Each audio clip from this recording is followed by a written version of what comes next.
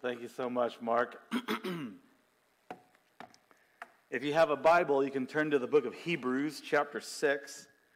That's where we're going to be. While you're turning there, just wanted to bring greetings from the folks in San Diego. It's always a blessing to come up here and to be with you here in San Jose. As we were pulling into the parking lot, I was telling Ted that every time I come up here, it turns into a game of whose names I can remember. I'm sad about it. I wish San Jose was a lot closer so that we could spend a lot more time together and grow in relationship. It's always fun when I come up here and I'm like, oh, you had a kid? Oh, you have two? And just trying to catch up on people's lives and be with all of you. It's a real joy for me. The church in San Diego is doing well. Obviously, COVID is doing its thing. I was telling the elders that we probably had, 4 or 5 cases within the last couple of years that we announced kind of sporadically throughout the whole pandemic. And then this past week and a half, I think something like 12 or 13 cases all hit us at once. And it's moving pretty fast, it seems. And so, grateful for the response and grateful for the leaders who are providing good leadership through this time. And just to kind of catch up on things, Merry Christmas, Happy Thanksgiving, Happy New Year. It's just really great to be able to celebrate the holidays, even just as a reminder of God's faithfulness and His goodness to us, which is really the theme of our passage this morning. Hebrews chapter 6, if you're taking notes, the title is Two Unchangeable Things. Two Unchangeable Things. And we're going to be specifically looking at verses 17 and 18. But to set up the context, I'm going to start reading in verse 9. And this is God's word. But beloved, we are convinced of better things concerning you, and things that accompany salvation, though we are speaking in this way. For God is not unjust as to forget your work and the love which you have shown toward His name in having ministered and in still ministering to the saints. And we desire that each one of you show the same diligence so as to realize the full assurance of hope until the end, so that you will not be sluggish, but imitators of those who through faith and patience inherit the promises. For when God made the promise to Abraham, since he could swear by no one greater, he swore by himself, saying, I will surely bless you, and I will surely multiply you. And so, having patiently waited, he obtained the promise. For men swear by one greater than themselves, and with them an oath is given as confirmation, is an end of every dispute. In the same way, God, desiring even more to show to the heirs of the promise the unchangeableness of His purpose, interposed with an oath, so that by two unchangeable things in which it is impossible for God to lie, we who have taken refuge would have strong encouragement to take hold of the hope set before us. This hope we have as an anchor of the soul, a hope both sure and steadfast, and one which enters within the veil, where Jesus has entered as a forerunner for us, having become a high priest forever, according to the order of Melchizedek. Will you pray with me as we ask God to help us as we open up His Word together?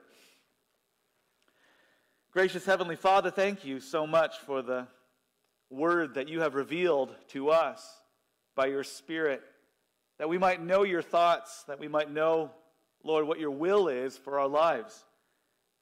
We thank you, God, especially for what your word reveals about who you are, that you are a God unchanging, immutable, constant, and that we can find our hope and our confidence in you. Lord, I pray that this morning as we study your word together, it would come as a great encouragement to our souls, that it would challenge us in our thinking, that our thoughts would be your thoughts and our ways your ways, because your thoughts are infinitely higher than ours, your ways infinitely higher than ours. And so help us, Lord, to love you with a whole heart and humbly come in submission to your word and to your will. And work in us, God, to help us grow in you, we pray, that we might accomplish your purposes and live for your glory. Father, we thank you for your kindness and your love to us And we pray, Father, that you would bless our time. In Jesus' name we pray. Amen.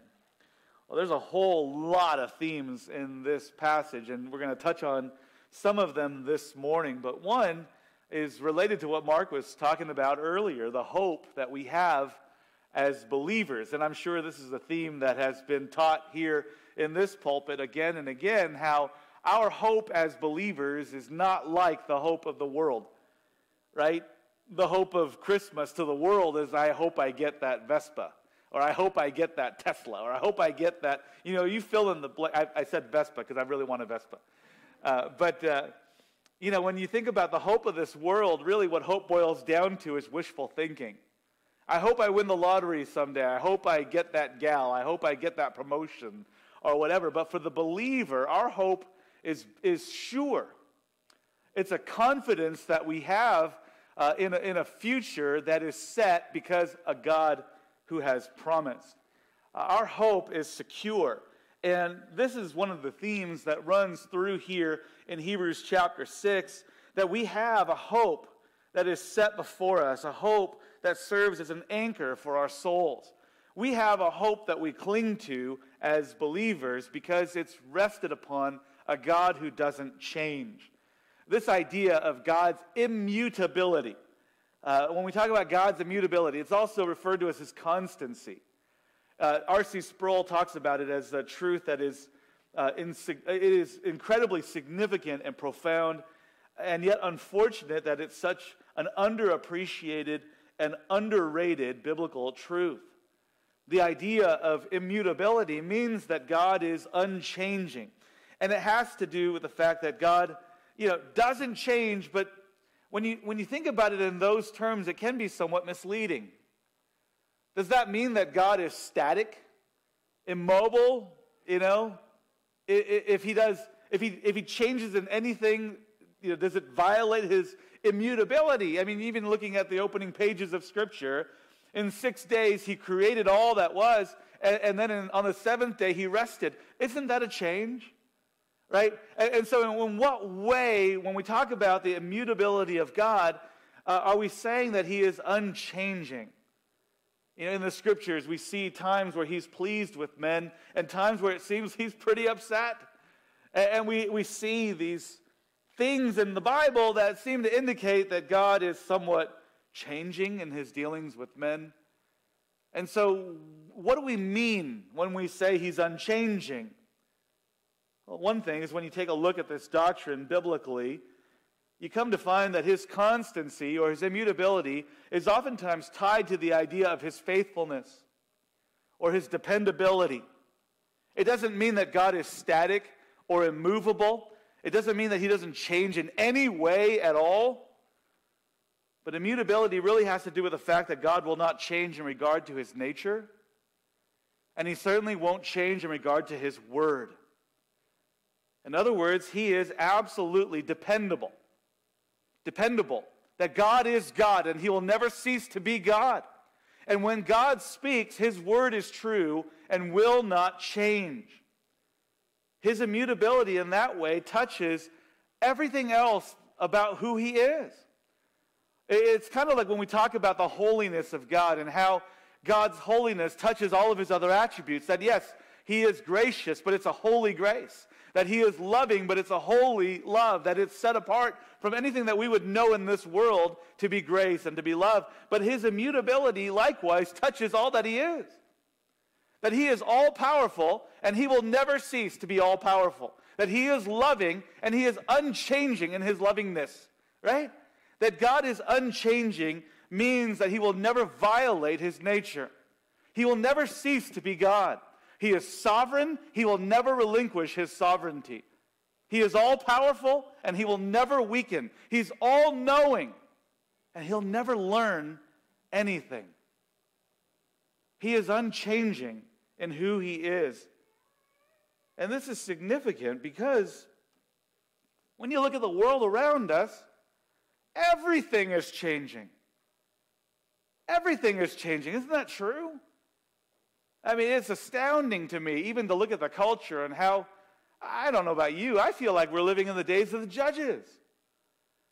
just in the moral depravity of this culture and the downward spiral of our society, it seems like, yeah, you can argue till you're blue in the face if this nation was ever the Lord's. But if one thing is true, it does seem in recent years that this world is spiraling faster and faster away from the things of God. Calling what is evil good, calling what is good evil. This has become the culture that we live in. Everything seems to be changing. Politically, things change. Even just the fabric of our society, even the way that we, handle this virus. Do we wear a mask? Do we not wear a mask? Do we trust the vaccine? Do we not trust the vaccine? Do we trust the media? Do we not trust the media? And who's going to be sitting in office? And you can ask question after question after question, and it seems like everything seems to be changing, and there's no stability to any of it. Everything is changing, and you're constantly changing. You're not the same person you were a second ago. If no other way, you're a second older, right? You're constantly changing. There was a philosopher, Heraclitus, who said that famously that you can't step into the same river twice. You can't step into the same river twice. Why? Because you're not the same man, and that's not the same river. The water has flowed by, rocks have moved, and if nothing else, you've changed yourself. Everything is in constant flux. Everything is changing. And so it is significant. R.C. Sproul was famous for talking about the immutability of God in this way, that in that way, it really is only fitting to call God a being. Like it's almost a misnomer to refer to ourselves as human beings. We really should be called human becomings, because we're constantly changing. But God is immovable. God is unchanging. God is immutable. And that's the theme for this morning. In verses 17 and 18 here in Hebrews 6, he says this, "In the same way, God, desiring even more to show to the heirs of the promise the unchangeableness of his purpose, interposed with an oath, so that by two unchangeable things, in which it is impossible for God to lie, we who have taken refuge would have strong encouragement to take hold of the hope set before us." There are two unchangeable things, and so I think somewhat predictably our outline is going to have 2 points. What are two truths that you can completely bank on with your lives? What are two truths that you can completely bank your lives on? Because that's really the outcome of all of this. When we think about who God is in his faithfulness, really what results from it is that we can take our entire lives, our entire being, and entrust it to him because he's faithful. We'll walk through why that is, but two truths that you can completely bank your lives on. And the first we see at the beginning of verse 17, that God's word is unchanging. God's word is unchanging. In other words, God will not break his promises. God's word is unchanging. In other words, God will not break his promises. And again, just by way of contrast, think about you. Think about your lives. As I think about my own life and my own testimony and my own existence, I'll tell you, I am a person who sometimes breaks promises. It's not that I do this purposefully. It's not like I'll come to you and say, hey, I promise I'll do this thing. Well, deviously inside, I'm thinking I'm never going to do it. Right? No. But I don't know. I can't tell the future. Even in this weekend coming up here, I was communicating with Mark and Ted and just telling them, I don't know. I'm traveling on the 1st of January.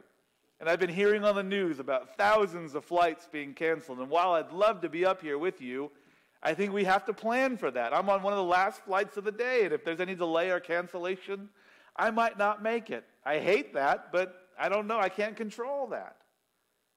I have a 5-year-old daughter now. It's wild to think that my youngest is 5. And I don't know, she's still cute and squishy, but now that she's 5, she can communicate a lot better. And if you have kids, you know this. Kids are really good to remind you of when you don't keep your word. Dad, didn't you say? Didn't you say? Just last week we said we were going to go out and get ice cream, and we didn't. That was my fault as a parent. First for promising it, and second for not following through. And your kids will be quick to remind you, Dad, you promised. You said we were going to get ice cream. To which you respond, well, I didn't foresee how tired you were going to make me. Ice cream's kind of far away, and that means we got to get you in a car, and it's been raining, and there's no bad weather for ice cream, but still, right? We are prone to break our promises. But God is not. I think about our own lives, and probably there's no stronger promise, humanly speaking, that we make amongst ourselves than our marriage covenant. Yes? I think about the marriage covenant, to you and you alone, in sickness and in health, in richer and poorer, till death do us part. And think about what it means when we get married, that we are married according to the laws of the state, that we make our vows before the sight of God, that we are married before the church, that we make our vows in the presence of loved ones who serve as witnesses. And in a sense, all of these factors, whether it's before God or in the eyes of the state or before the church or before our loved ones, right? We make these promises before all of these witnesses. Why? Because we're prone to being promise breakers. That we need this accountability. We need a contract that we sign to say that we are not going to violate this contract. We need people who will surround us as accountability. We need the accountability of a church that helps us in times of conflict and helps us when we start going astray to bring us back to where we need to be. And as a husband, while I want to be consistent in my love and care and support for Christine, I have to admit that there are times, more often than I want to admit, that I fail. That I'm not the husband that I need to be at all times, that I'm not the father that I need to be at all times, that I'm not the promise keeper that I want to be. And not just as a husband and as a father, but even just as a Christian. As much as I want to be unswerving in my commitment to the Lord, how often do I find myself in places of compromise, in places of struggle, where I'm not as strong as I need to be, and I'm not as faithful as I want to be? How often I fail in being the man of God that God calls me to be. And this is a theme in my life, and maybe even in yours. If we take enough time to think about it, it can be quite discouraging. To think about how miserable a failure I can be at times. That my life at times is characterized by inconsistency and unfaithfulness. But not with God. God never breaks his promises. And he is always faithful to his word. It's Numbers 23:19. We do the ballast training, and that's one of the easier passages to remember because of Monsters, Inc. 23:19, right? You can scream that out, because how badly would you panic if God lied or if God changed your mind? And Numbers 23:19 is a great reminder that God is not a man like us, that he should lie. He's not a son of man that he should change his mind. Has he said, and will he not do it? Or has he spoken, and will he not fulfill it? God is faithful to his promises. And so that's the first unchangeable thing that we see here. The first unchangeable thing is that God has promised. He's promised. And in this context, the author of Hebrews, generally speaking, is talking about the promise of salvation. He's talked about it since verse 9, when he says that we are convinced of better things concerning you. And we'll talk about why it's better in just a second. But he goes on, and in verse 11 says that we desire that each one of you show the same diligence so as to realize the full assurance of hope until the end. This is really a passage about the assurance of salvation. How will you know that your faith is going to be secure to the end? How will you know that once saved, always saved? And this is important for us. Because in the conversations that we oftentimes have in the church about whether a person's faith is genuine or not, or whether there is a sense of assurance in a person's testimony, we immediately go to the idea of the fruit in their lives. Do you see love in their life? Do you see change in their life? Do you see a hating of sin and a loving of righteousness? And while that's not inappropriate, because we see the Bible point to the fruit of our life as the genuine, thing that we ought to look for. I love what the author of Hebrews does here to point us to something that's more foundational than that. That it's not just about our performance. We have an assurance because of who God is. Namely, that He's made a promise. He's made a promise. And there is no greater promise than that, is there? Than the promise of the gospel. There's a cliche question that's oftentimes asked in the church. That when you die, and this is a great question for you to ponder. When you die and one day you stand before God, and by the way, whether or not you believe that there is a God, you're going to stand before Him. You could be the proverbial ostrich with your head in the sand and pretend like He's not there. But one day you are going to give an account for your life, and you will stand before God as your judge. And when that day comes, what will be your defense? On that day, what would be your answer? And here's the question that people ask. If God were to ask you, why should I let you into my kingdom? What would you say? Because the Bible tells us that we can't bank it on our deeds. All of our deeds are like a filthy garment before the Lord. What can we possibly do that can measure up to the standard of His holy perfection? We can't measure up to it, so we can't bring the argument of our good deeds. We can't say, God, I was charitable, I was moral, I went to church, I gave money in the basket, I served in ministries, I sang the songs. We can't point to our behavior. Our sin gets in the way. We can't point to our heritage and our upbringing. We can't point to the faith of our fathers. If God asks that question, why should I allow you into my kingdom? What would your response be? Because you know what the response really ought to be is this. When God looks at you and says, why should I let you into my kingdom? It's, God, really, you shouldn't. You shouldn't. I have nothing to bring. I have nothing to offer that hasn't been tainted by my sin. I have nothing to bring to the table that isn't offensive to you because of my existence, because of my rebellion against you, because of my sinfulness.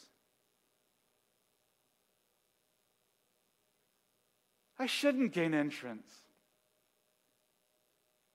There's no reason here for you to allow me into your kingdom. Except for this, God.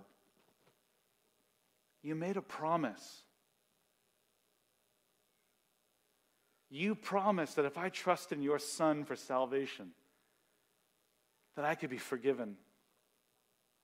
And that is unspeakable grace, because there's nothing I do to contribute to that. There's nothing I do to merit that or to earn that for myself. God, you simply made a promise. You made a promise that your Son would come and live that perfect life in my place. You made a promise that your Son would come and die on the cross for my sins. You made a promise that He would pay my penalty, and that my debt would be paid in full without my contribution to any of it. That if I just trust in your Son and what He did in His death and His resurrection, that I could be forgiven of my sins, my sin removed from me, guilt, shame, gone in Him, because you promised. And that's what I'm banking on. Not that I've been faithful. Not that I've achieved it or earned it or merited it in any way, but God, that you're faithful to your promise. That you don't break your promises. That's where I rest my soul. There is no other answer to that question. He's promised. And in the beginning of verse 17, God is seeking to convince the heirs of the promise of the unchangeable nature of his purpose. Because as it says at the beginning of verse 18, it's impossible for God to lie. It's impossible for God to lie. It reminds me of what it says in Titus 1:2. That God, who cannot lie.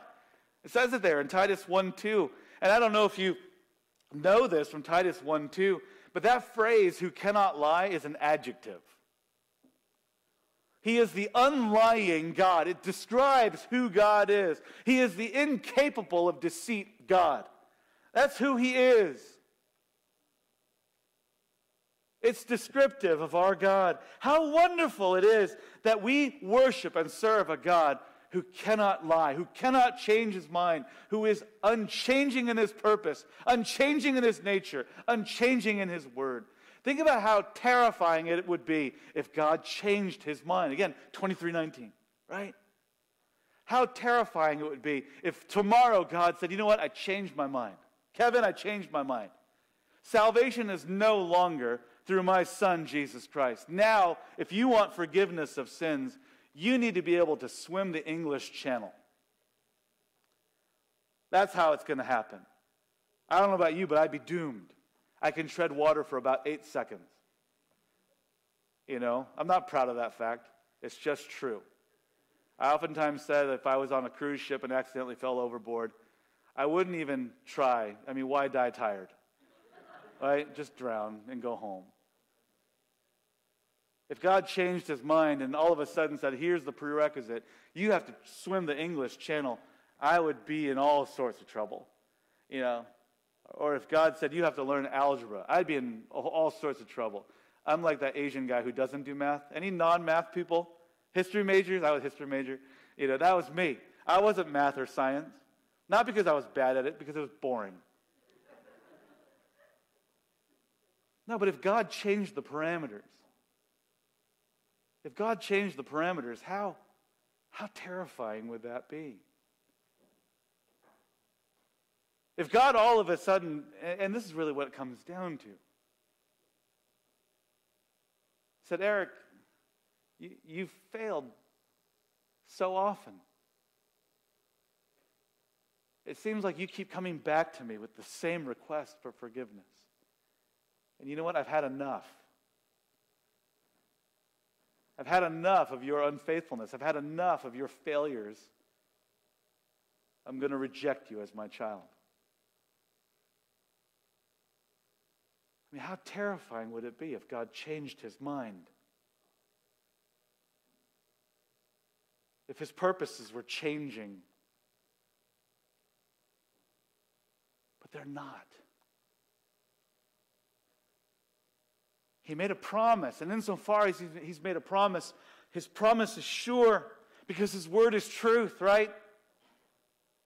He made a promise, and his word is truth, and so we can trust in that promise. We can trust in that promise. And so the first aspect of God's immutability is that he's faithful to his word. That he will not violate his word. That when he makes a promise, his promise is sure. And isn't this the foundation of the ministry of this pulpit? That we preach the word of God, and we preach it in succession, verse by verse, doctrine by doctrine. Why? Because his word is trustworthy. This is why we don't preach ourselves. This is why we don't preach our culture. This is why we don't preach vaccines or whatever. You fill in the blank. We preach God's word. We bring the gospel to bear on your life because this is unchanging. When everything else around us seems to be in constant flux, we have an anchor for our souls that will not fail us. And so we come back to this week after week. Where am I going to get a sense of stability in a world that is constantly changing? Where am I going to find any semblance of hope when I'm constantly changing? When I constantly find myself unfaithful, I go back to the God who is faithful. And I anchor my soul to Him. That's the idea here. Again, that you can take your entire life and put your complete trust in the Word of God because His Word is sure. That's the first point. The second is this: that not only is His Word unchanging, but secondly, God's nature is unchanging. Not only will God not break His promises, but secondly, there is nothing greater than God. And the remainder of the passage talks about this. Verses 17 and 18. Not only is God's Word unchanging, but God's nature is unchanging. Not only does He not break His promises, but there is none greater than our God. Listen to what He says. In the same way, God, desiring even more to show the heirs of the promise the unchangeableness of His purpose, interposed with an oath, so that by two unchangeable things in which it is impossible for God to lie, we who have taken refuge would have strong encouragement to take hold of the hope set before us. God not only made a promise, but it was interposed with an oath. That word interposed literally means to stand as a mediator, to stand between two parties. That God promised Abraham, and then He sealed it with an oath. He sealed it with an oath. That's the second unchangeable thing. Not only that God promised, but that He also sealed it with an oath. And after having talked about the unchangeableness of God's Word, that when He makes a promise, He won't break His promise, I hope you can see how unnecessary it was for God to speak an oath. If His promise is sure, if His Word is secure, if He is unchanging in terms of His purposes, then isn't it enough just for God to say it's going to be? Yes? And so why go the additional step to interpose it with an oath? Why do that? If God made a promise and His Word is truth, why does He additionally need to make an oath? And the answer to the question is, He doesn't. He doesn't have to make an oath. His Word is sure. If He says it's going to happen, guess what? It's going to happen. So why the oath? Well, He does it anyway. He makes the oath anyway. Why? Not for His sake, but for our sake. To show us how unchangeable His purpose is. Not only does He assure us that He's unchanging, so that when He makes a promise, that promise is unchanging, but just to seal it, just to make it doubly sure for us, let me seal it with an oath. And when He's talking about that oath, it's actually referring back to Genesis 22. Genesis 22, if you want to flip back there, it's a chapter that's familiar, I think, to a lot of you.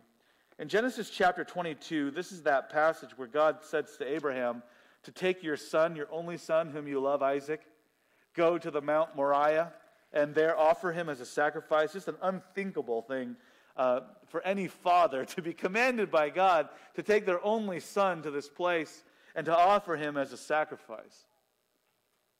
Without going into all the details, you can talk to Mark and Ted, to explain all of that to you. But Abraham obeys God and does as He says, and as a result of that faithfulness, God stays His hand and says, don't plunge that knife into your son. And in verse 15, it says this: the angel of the Lord called to Abraham a second time from heaven and said, by myself I have sworn, declares Yahweh, because you've done this thing and have not withheld your son, your only son. Indeed, I will greatly bless you, and I will greatly multiply your seed as the stars of the heavens and as the sand which is on the seashore. And your seed shall possess the gate of their enemies. In your seed all the nations of the earth shall be blessed, because you have obeyed my voice. This is what the author of Hebrews is referring to when he says that God interposed with an oath. Did you see it at the beginning of verse 15 when God says, by myself I have sworn? That's the oath. Because just in the previous context here in Hebrews 6, he talks about the oaths that we make. That we make these promises, right? And when a person promises, they swear by something greater than themselves. Jesus talked about this in the Sermon on the Mount in Matthew 5, that our yes should be yes and our no, no, that there really is no need for an oath. Because in that Jewish culture, they would oftentimes swear by the sun or by the moon, invoking some higher thing that is greater than them. As much as as faithful as the sun shines in the sky, so I'll be faithful to my word. And so Jesus says there's no need. As an inhabitant of the kingdom of God, there is no need to swear on the sun. Just be faithful as God is faithful. Let your yes be yes. James talks about this. In James chapter 5, verse 12, but above all, my brethren, do not swear either by heaven or by earth or by any other oath, but your yes is to be yes and your no, no, so that you may not fall under judgment. In other words, we should be keepers of our word. As followers of our God who doesn't lie, we don't have to make these oaths. We know this. You know, when we make promises, we hear similar language. I swear on my life. I swear on my mother's grave. You know, we make these promises invoking something that is greater than ourselves to show how serious we are in making this promise. But here's the thing. There is nothing greater than God. He can't swear by the sun. He created the sun. He's greater than the sun. There's nothing by which he can call upon that's greater than he is. And so when he makes the oath to Abraham, what does he say? I swear on myself. Because there's nothing greater. There's nothing greater. I swear on myself that I'll keep my word. And God makes the oath. He makes the oath. This idea that there is nothing greater than our God relates to his perfection, to his holiness. God is perfect. Amen? He's perfect. And when you have something that is perfect, there's no such thing as perfecter. There's no such thing as perfecter. Are you food people? Do you like to cook? I like to cook. And I have this braised short rib recipe that I think is perfect. I mean, it is delicious. You got to come down. We'll make it for you. It's delicious. Prime short rib, just amazing. Falls apart, it's super tender.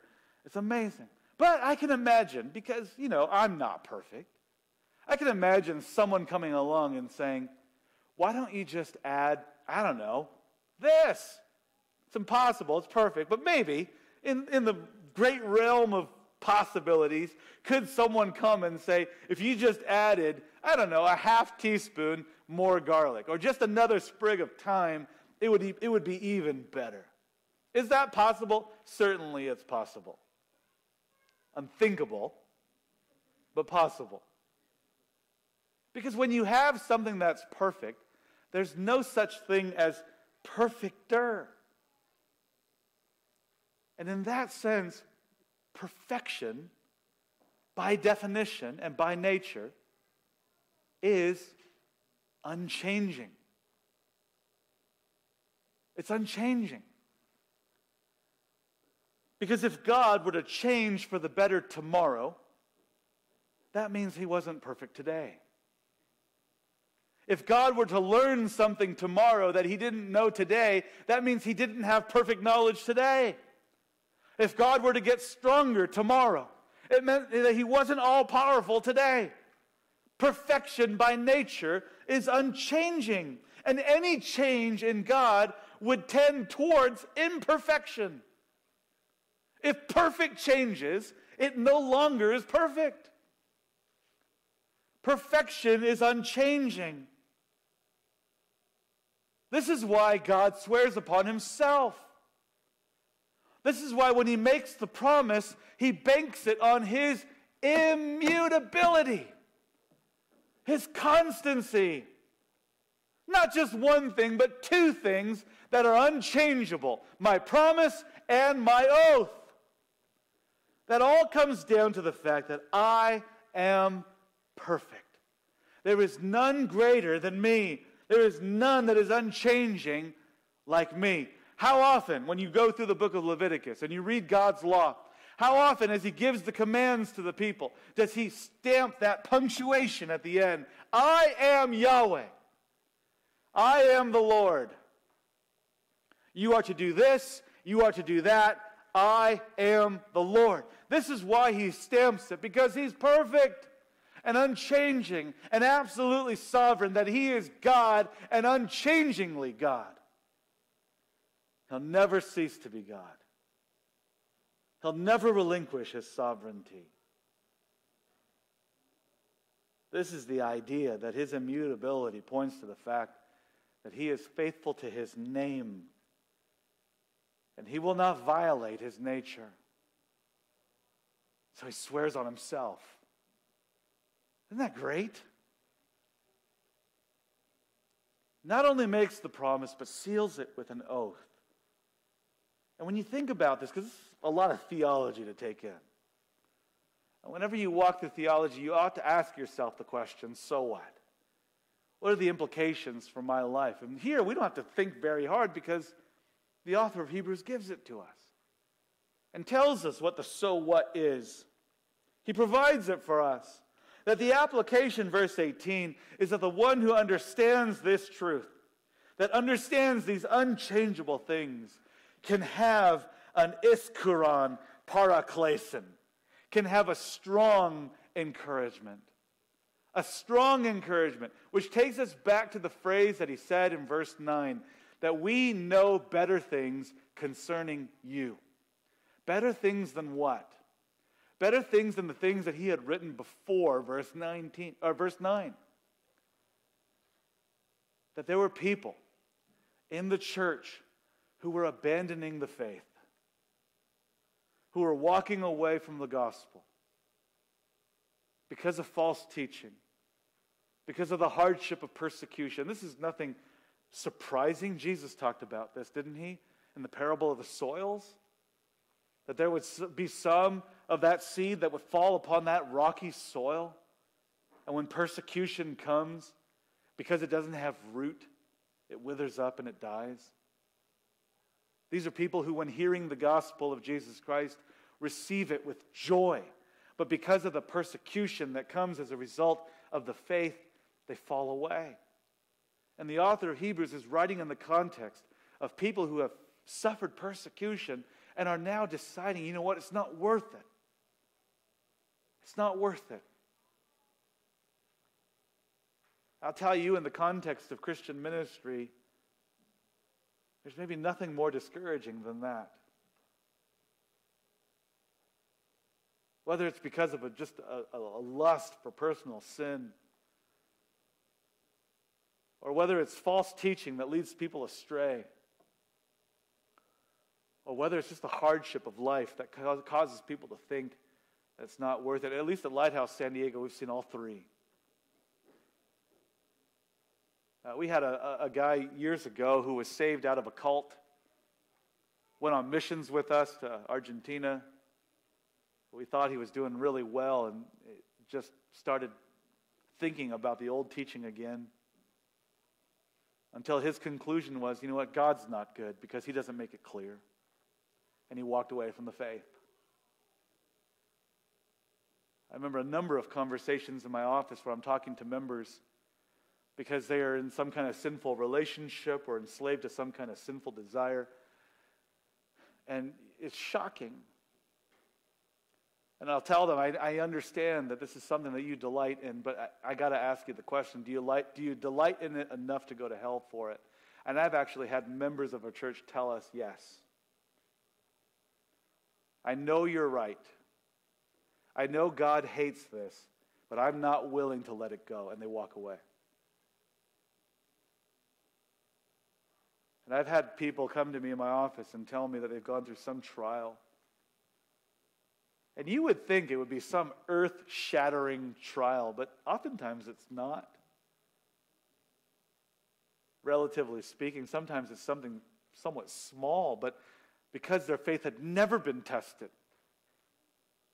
they face it, and their one conclusion then is that God is not there, God is not good, and they walk away. And I just wonder, when the rest of the members hear about cases like this and people walking away from the faith, I wonder how many people in our congregation ask themselves, who's to say I'm not next? I mean, it seemed like those people had a semblance of faithfulness in their life. It seemed like they were going so well for years, and then they completely walked away and turned from Christ. I mean, who's to say I'm not next? To which the author of Hebrews says that we are convinced of better things concerning you. And I love the fact that he doesn't come back to because you're so faithful in your ministry. He doesn't come back to because you're so charitable in your giving. He doesn't come back to because you've shown a pattern of repentance from sin, which are all good things, which are things that we should take encouragement in. But he goes to something more foundational. You trusted in a promise, and the one who promised is sure and unchanging and will not violate his nature or his purpose. He will not violate his word. We're confident in you because you trusted in the right gospel, in the right God. And so you ought to have a strong encouragement, a mighty encouragement. That's what the word means. And a hope that serves as an anchor for your soul. A hope that the God who promised is faithful. The God who gave you that salvation will carry it to the end because he's unchanging.